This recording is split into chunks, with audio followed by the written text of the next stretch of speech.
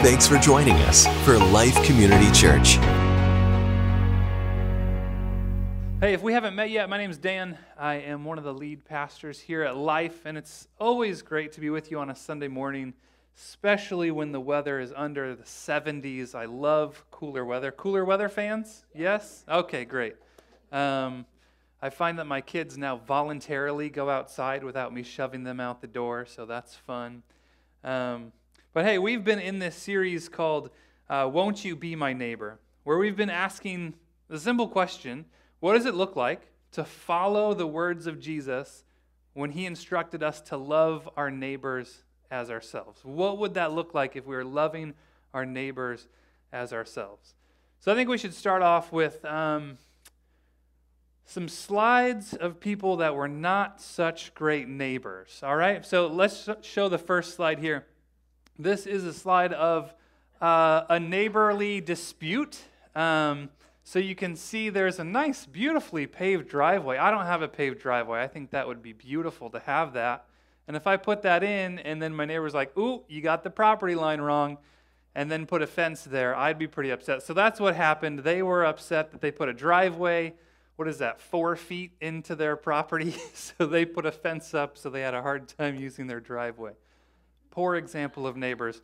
This next one, tiny apartment steps there, it looks like, and this person just decided that it was too much trouble to do all the steps, so they just did their half. So that's some fun neighboring there.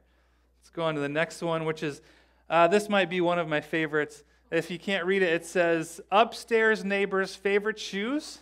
And then it's got some flip-flops somehow in these cement blocks, assuming they were super loud. I've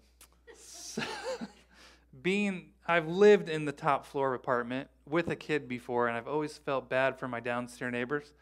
They probably thought that about me. So that's one. And then we've got this one that involves mowing. If you can't see it, there's one strip of grass that hasn't been mowed. The story behind this one is that the neighbor on the right, they're elderly, and someone mowed their yard for them out of the kindness of their heart, and they didn't get this last strip. And then the next day, the neighbors who lived there, they're like, nope, not my property line. I'm not mowing that last strip. Personally, I'm like, how could you leave that perfect little strip? I mean, that's so satisfying to take your mower and get that last strip. Isn't that the best part of mowing? Getting that last strip, and they missed an opportunity to be kind just to get that last strip. Are you guys depressed enough? Should we move on to some good ones? I've got a couple good ones for you. I saw this on social media a few months ago when the pandemic first started. Did you guys see this one? I think it was on the news even. These guys redid their fence so they could have a table and hang out in their backyard. So that's a fun one. I love that. This next one is a husband and wife who live in this apartment complex where their parking lot by the end of the night fills up completely and you got to park far away from your apartment. And so their neighbors took a picture like saying you guys are awesome for taking up one less spot. So husband and wife can park in the same spot in those little smart cars. That's fun. And then here's my last one. And this is a guy who their neighbors had dogs, and they have dogs, and their dogs love playing together. And so they built a doggy door so they could come over whenever they wanted and play during the day where they're at work. So yeah, we got some examples of some not so great neighbors, some neighbors who are just selfish, and we've all been there, and some neighbors who are doing some cool stuff, being creative to bless each other. Loving our neighbors is an active thing. It's not a passive thing. We can't passively love our neighbors. It doesn't come from just, oh, I don't hate my neighbors, or we get along fine, but it comes from action that we get to love our neighbors. All of those things, the last 3 good examples, those are actions of how we can just simply bless and love our neighbors. So this series has come out of that question of what would it look like to love our neighbors, and then we looked at a few weeks ago how God has blessed us through Abraham's blessing, that we've been blessed, and because we've been blessed, we now get to bless our neighborhoods, our communities, those around us. And we learned that we're designed, qualified, and called to bless others. And then we got into our acronym BLESS. The B stands for begin with prayer. The L is listen. And that's as far as we've gotten so far. And so we've learned that prayer is how we discover our mission. Prayer is how we pursue our mission. And prayer is how we let God know that we're available and eager to carry out his blessing to the people around us. So we've got to be praying. We've got to start with prayer as we try to bless our neighbors. And then Liz taught last week how to listen in a Jesus way, and how we often miss the everyday ways in which people are within arm's reach of us, and we just don't listen to them. And we've got to hear what's really going on in their hearts and lives, and that's how Jesus listened, and so we want to follow that example.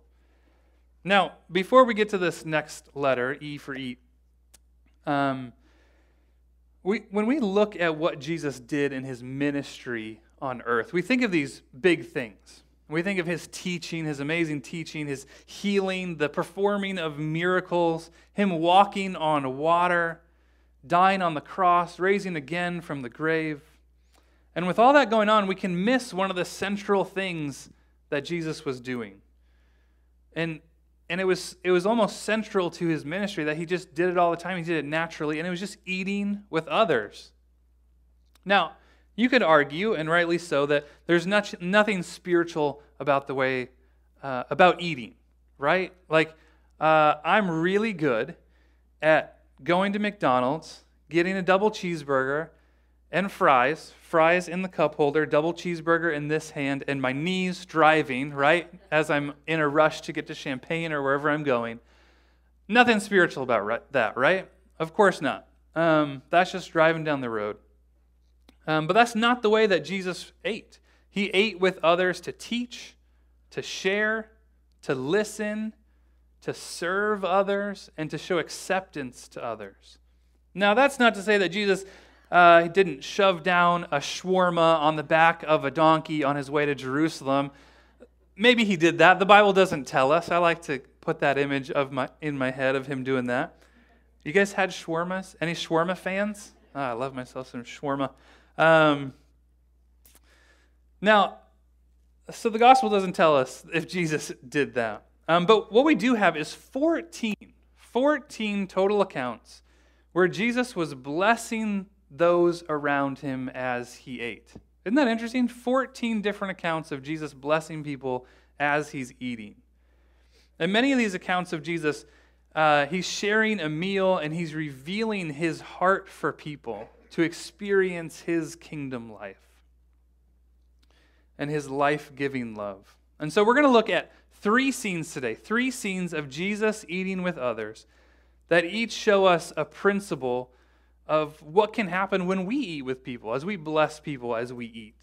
So this first one is Simon the Pharisee. And the principle here is when we eat with others, we share the character of God. When we eat with others, we share the character of God. We have the story of Jesus eating in Luke 7:40. You can turn there with me or turn on your device, go there with me. I'm not going to put it up on the screen today, but you can follow along. So we have this scene where Jesus is eating with a man who invited him over for dinner. And his name was Simon. He was a Pharisee. A Pharisee was just a religious leader of his day. And there were some other people there too. We can assume that they were other rabbis like Jesus or other Pharisees like Simon.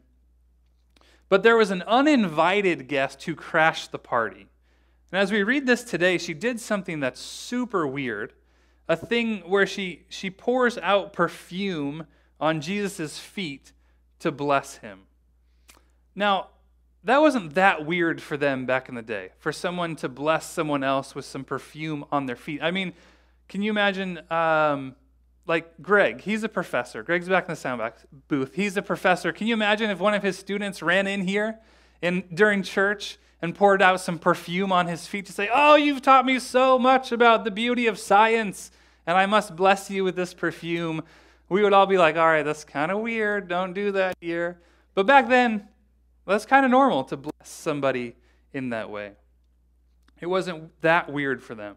But what was weird was who was doing the pouring out of perfume. What sucked the air out of the room, what people were embarrassed by, was that this woman, not what she was doing, but who she was, and that Jesus welcomed her. That was the awkward part.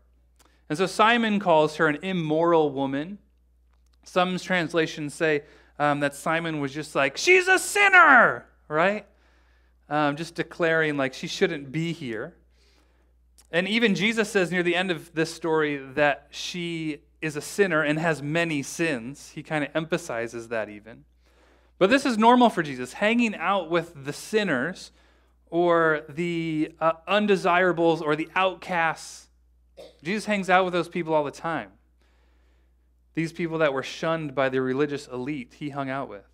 And so instead of shunning this woman so it wasn't awkward, Jesus takes it up as an opportunity to display his character.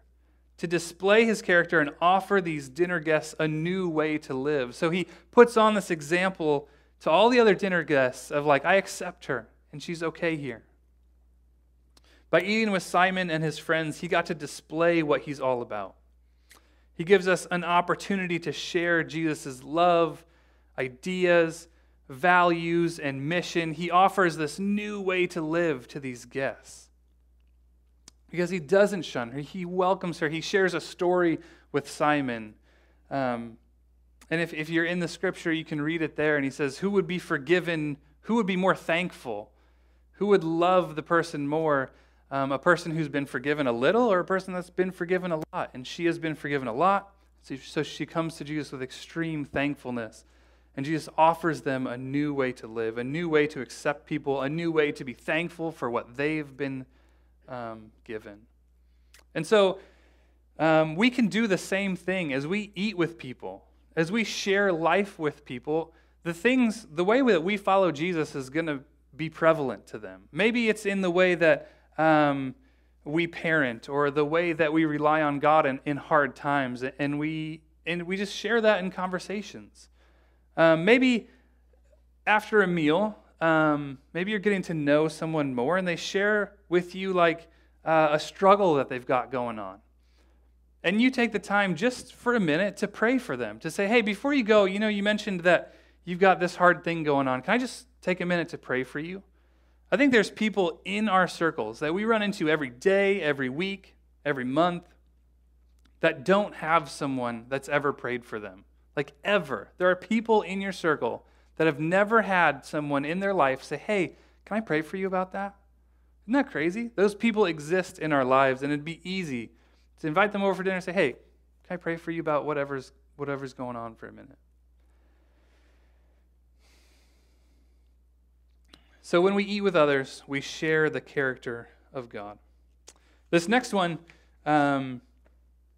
this next principle that we can learn comes to us from when Jesus eats with the tax collector Matthew.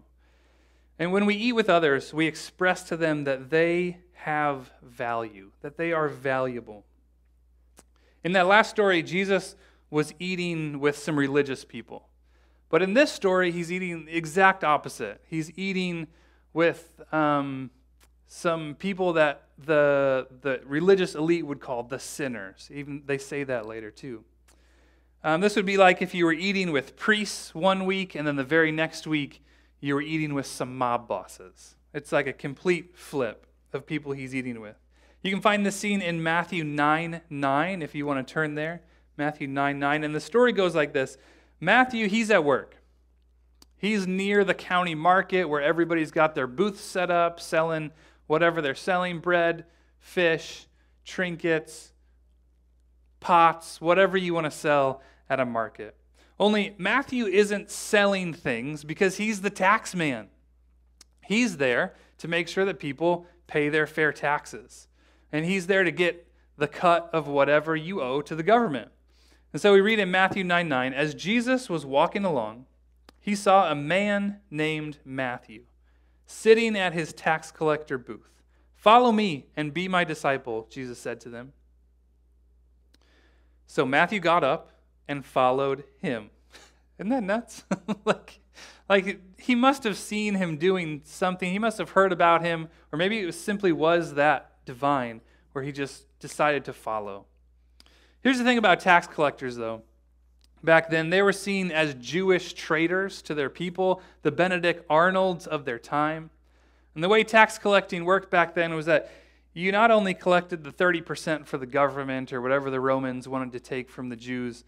The way the tax collector made their income is by they just said, actually, you owe 60% this month, and I'm going to keep that 30. I'll give 30 to the government, 30 for me. You got to make a lot of money. And so they were despised. But they weren't despised only because they took whatever they want, only because they took money from people. They were despised because of how they were seen as traitors. They had turned their back on their Jewish brothers and sisters, and they were serving their oppressors to make a buck. So they were excommunicated from Jewish life. They weren't allowed in the synagogues where Jewish traditions and Jewish people got together. They weren't allowed to be there. They were rejected by their own people. Let's get back to the story, Matthew 9:10. Later, Matthew invited Jesus and his disciples to his home as dinner guests, along with many tax collectors and other disreputable sinners. Now, I don't know if Matthew had this dinner already planned, and he was like, whoa, Jesus is accepting me. I should invite Jesus to this dinner, and he can meet all my other friends. Or maybe he was just so amazed by Jesus that he was like, we got to have a dinner party together. Or maybe it was a fearful thing for him to be like, oh, I know I should. Jesus would probably want to meet these people, and he would love them. But I don't know. It might be awkward for this rabbi to come. But he did it. He invited Jesus. Verse 11, but when the Pharisees saw this, they asked his disciples, why does your teacher eat with such scum? When Jesus heard this, he said, healthy people don't need a doctor, sick people do. Then he added, now go and learn the meaning of this scripture. I want you to show mercy, not offer sacrifices. For I have come to call those who think they are, for I have come to call not those who think they are righteous, but those who know they are sinners. So here again, Jesus is eating with some folks. He uses this time as an opportunity to teach those around him. And what I want to glean from this passage is how Jesus gives these outcasts, or as the Pharisees call them, scum, he gives them value and importance. And of course, this isn't the only time or way that he does this. It's a habit of his. He does this in many different ways. In this instance, he does it through the fellowship of a meal, something usually reserved for your peers. Like usually those people would eat with people just like them, in the same sphere as them.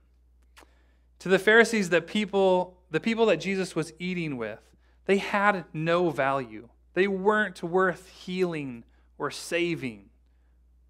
They weren't even worth eating with. They were the scum of the earth. That's what they called them. But to Jesus, these people had value. They were worth listening to, worth eating with. And they were perfect targets to receive his love and his new life.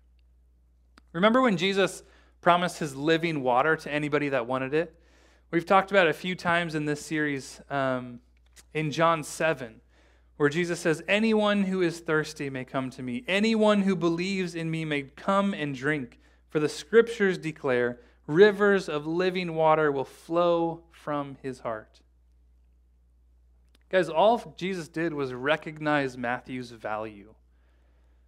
Sometimes I wonder what Matthew's life would have been like if Jesus didn't say, hey, come follow me. If he didn't see value in that tax collector that everybody thought was scum. In Jesus' eyes, Matthew wasn't a thief. He wasn't a screw-up. He wasn't scum. But he had value in the kingdom of God. And because Jesus saw value in him, his entire life changed. Our entire lives changed. We got a whole gospel from Matthew about the life of Jesus. The first book of the New Testament Matthew wrote after being a tax collector, a hated tax collector. And so the things of our past, they don't define us. They don't define the people around us. They don't disqualify us from the things of God. And I love that. Our past wrongdoings don't disqualify us from having value in the kingdom. And many of us know that. I think we need to be reminded of that. And I think also we need to tell people that. We need to give them value. And having a meal with somebody, just a simple way to give someone value in your life. Maybe those people come to your mind immediately. Like, you know what, this person, maybe a lot of people don't find value in them. I need to have them over for dinner. Pray about that. Pray, say, God, who do you want me to have over for dinner? Who do you want me to take out for lunch to show them value? Simple thing, just to give them value by eating together.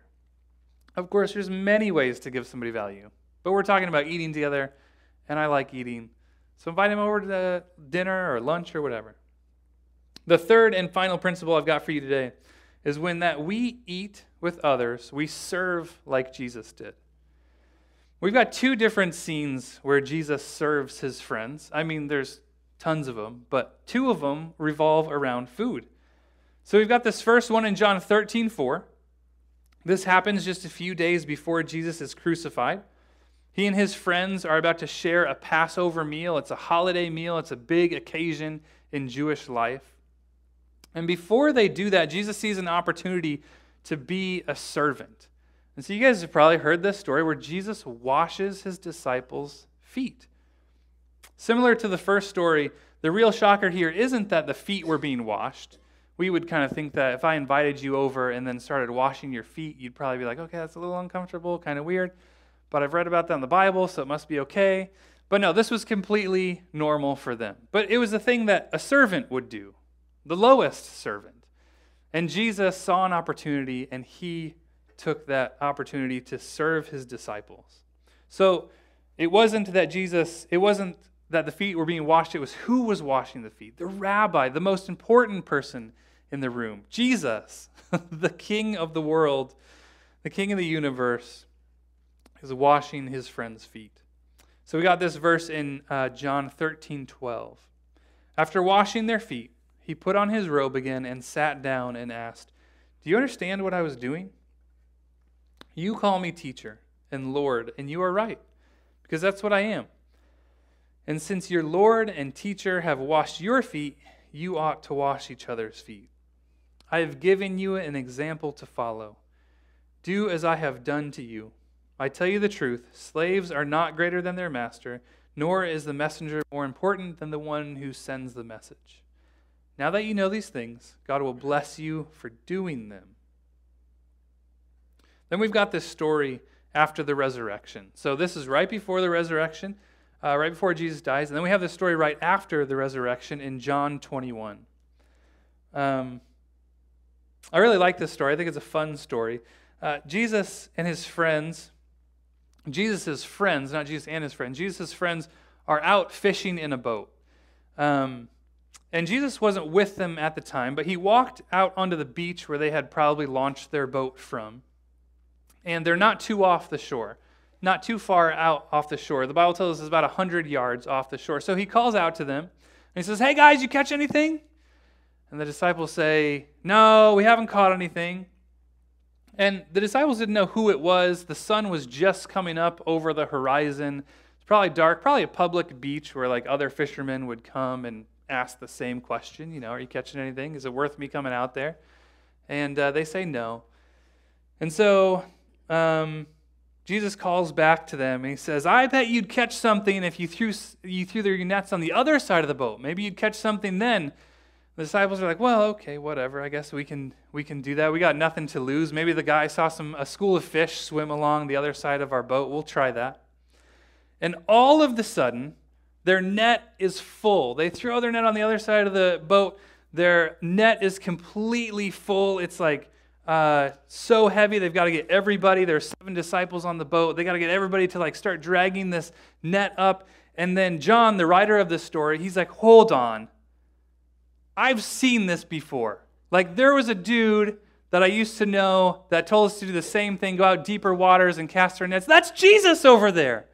And then Peter was like, "Oh, it is." And so Peter, he jumps off the side of the boat. He swims the fastest 100-meter race, and it was the first Olympic record, and that is why they have the 100 meters in the Olympics today. No, I'm making that up. But I'm sure that was the first Olympic record because Peter was so excited to get to his friend Jesus. He abandons his friends on the boat trying to pull in this giant net of fish just to go spend time with Jesus. I got to find where I am here. I get excited about that story. So Jesus, he brought some fish, we assume. He brought some fish and some bread with him, and he starts serving his friends by making them breakfast. While they're all still pulling in the net, he starts to make some breakfast for his friends. And he's serving them as he's setting the scene for this pivotal moment in Peter's life. Because you'll remember just a few days ago, Peter denied even knowing Jesus. He denies Jesus 3 times before the rooster crows. So his soul has to be heavy. It has to be having the weight of the world of not having the forgiveness of Jesus, talking to him about that. I wonder if they talked about that right then. And so he needs to be restored. He needs to be forgiven by Jesus. And Jesus does just that. He serves Peter breakfast. Delicious fish and bread. I wonder what kind of cook Jesus was. Did he pull in some divine cooking skills that were amazing as the best fish and bread you've ever tasted? Was he average? Who knows? But he made Peter some breakfast. And then we get that story where he says, "Do you love me, Peter? Do you love me? Do you love me?" And Jesus says, "Feed my sheep." And at the end, he just says, "Follow me."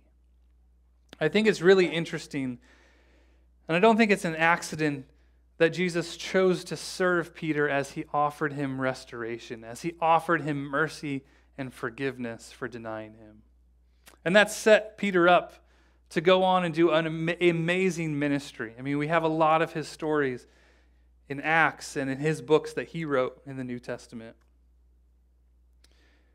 There are so many opportunities for us to serve as we share a meal with our neighbors. It's just natural for us to invite a coworker over, whoever it may be, and just serve them a meal.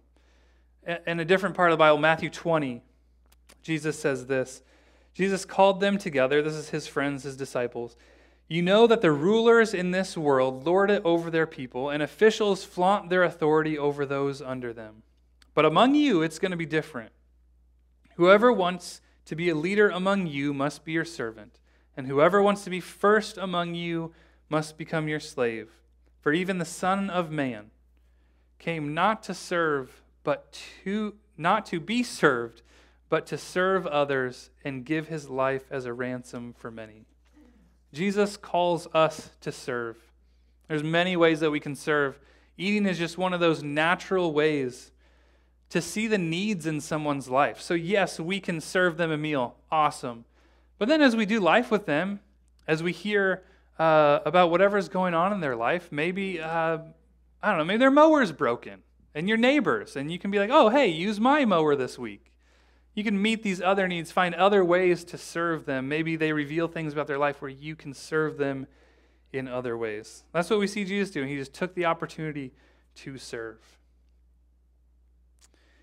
Friends, eating, it really can be a spiritual thing if we invite God into it. I think God wants to be a part of our meals, whether it's with our immediate families, whether it's with friends, coworkers, neighbors. When we eat with others, we serve like Jesus did, as he washed his friends' feet and made breakfast for them.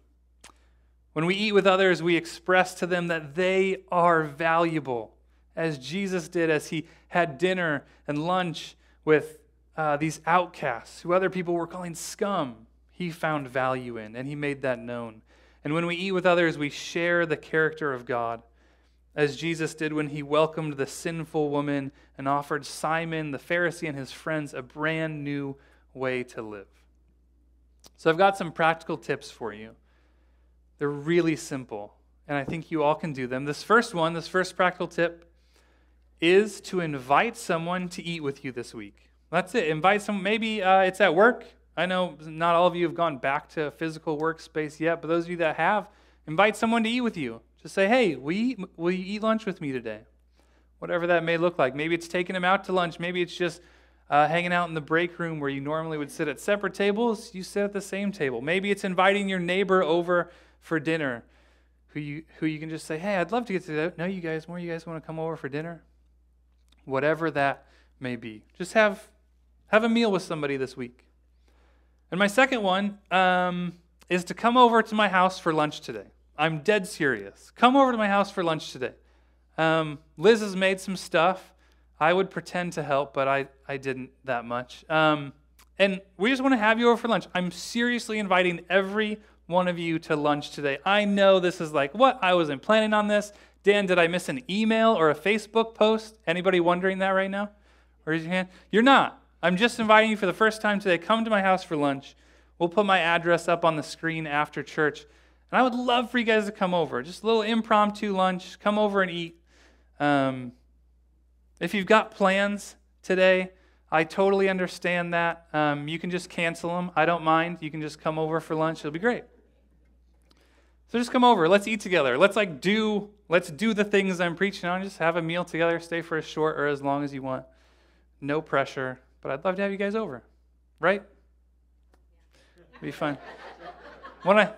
When I told Liz, I was like, I have an idea for Sunday. Let's just invite people over. She's like, yeah. And I was like, oh, great. All right, we're both on board.